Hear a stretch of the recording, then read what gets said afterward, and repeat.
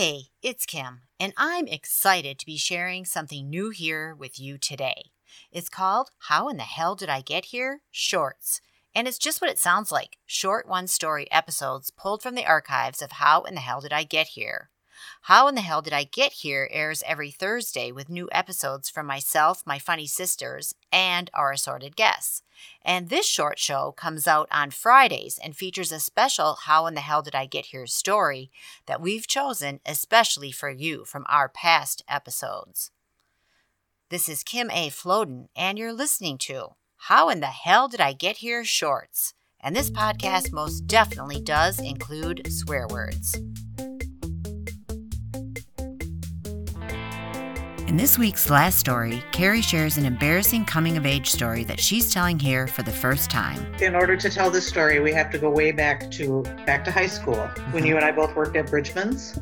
If you lived in the Midwest in the 60s, 70s, or 80s, you know exactly what Bridgman's is. Because they were iconic. They were like an upscale malt shop. They made their own ice cream.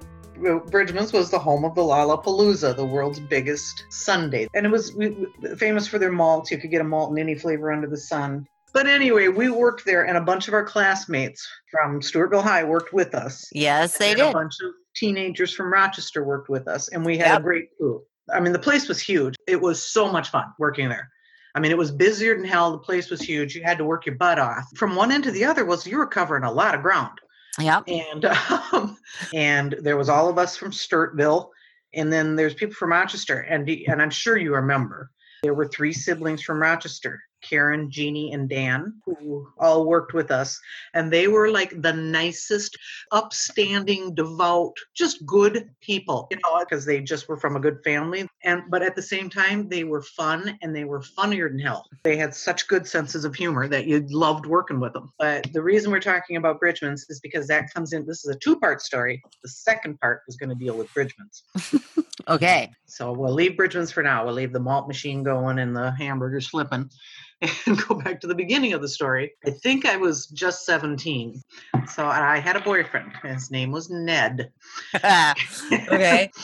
We were a very happy couple. And the cool thing is that Ned had a car. And of course, being young and in love and with a car, that means you're going parking. And which we did. And Ned had found the perfect place to go parking on the outskirts of Rochester, down some road into the woods by where a house was being built. So we went parking, and we were doing what you do. We were making out. No. Yes, we were. We were making Teenagers making out? I know. Oh my God. This is shocking. I know. Hence the story. Who would have thought that would have ever happened? Oh my God. We're making out. We're pretty hot and heavy. All of a sudden, we've got headlights through the back window. When we get the knock, knock, knock, and you roll down the window, and of course, it's a sheriff's deputy. Yep. It's funny. You can look back and laugh, and I'm sure hundreds of our listeners are going, "Oh yeah, been there, done there." That I lived through that one, right? Yep. It's humiliating. It's terrifying because you don't know. Is he going to tell your parents? Are you going to go to jail? Right. You don't know. Locked up for making out. What are you in for? Making out. and plus you're half naked. It's the worst. It's bad all thing. The way around. Yeah, it's just terrible. We're sitting there now. Here's the cop, this deputy shining his light in at us. I mean, we're somewhat unclothed. Yeah. And this cop is shining the light on us and asking us who we are and names and IDs and all that. And you can see he's trying not to laugh. And he's actually being pretty nice about it. He could have been a complete dick. He actually turned away so I could get my top back on, because I didn't have it on. So, you're going to leave and I'm going to follow you out, and you're not coming back, and I've got your license. And if I catch you anywhere else doing this kind of stuff, then you're in trouble. But we know we kind of maybe got off lucky. It could have been a lot worse. So we pull out and go home. And I don't think we said a word, the whole way home. Yeah.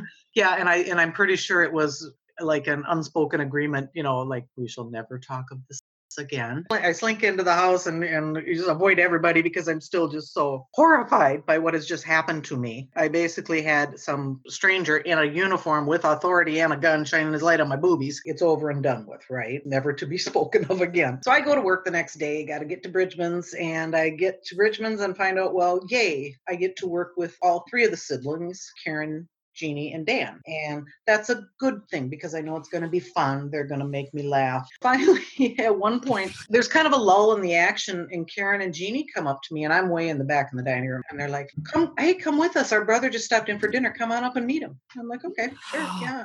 Oh my God. Because I'm thinking any member of their family is someone I'm going to like. So, all right.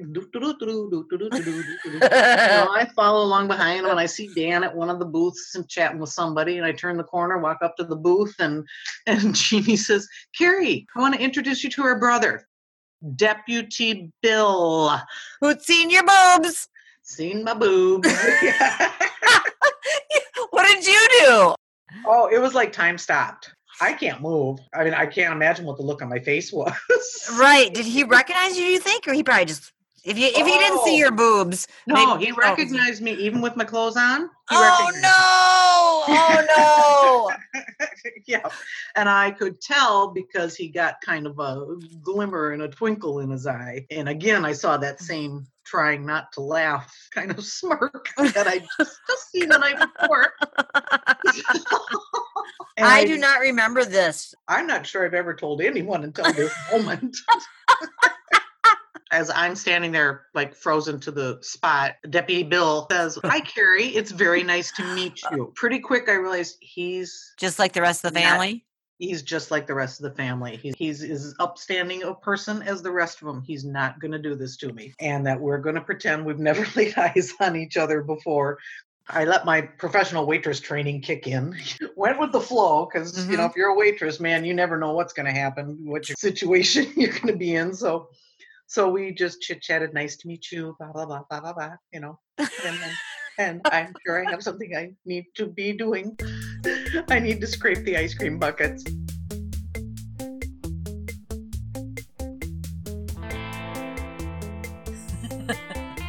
Thanks for listening, and we hope you enjoyed this How in the Hell Did I Get Here short. And if you can do us a huge favor and leave us a review on Apple iTunes, that would be awesome. It seems like a small thing, but it really helps independent podcasts like ours get found by other people. So if you have a minute and you can do that, it would be great. You can find the link to Apple iTunes at howinthehellpodcast.com right there on our homepage. Also, we love and appreciate any financial support you can offer us. We love showing up here for you twice a week, and we want to be able to keep doing that. So if you can, please consider supporting the show at buymeacoffee.com/thecoloringbookcoach.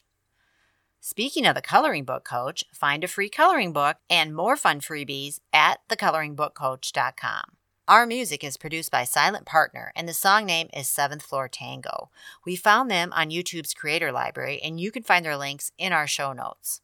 How in the Hell Did I Get Here Shorts is a production of The Coloring Book Coach and is written, produced, and hosted by Kim A. Floden with editing direction from Carrie Floden.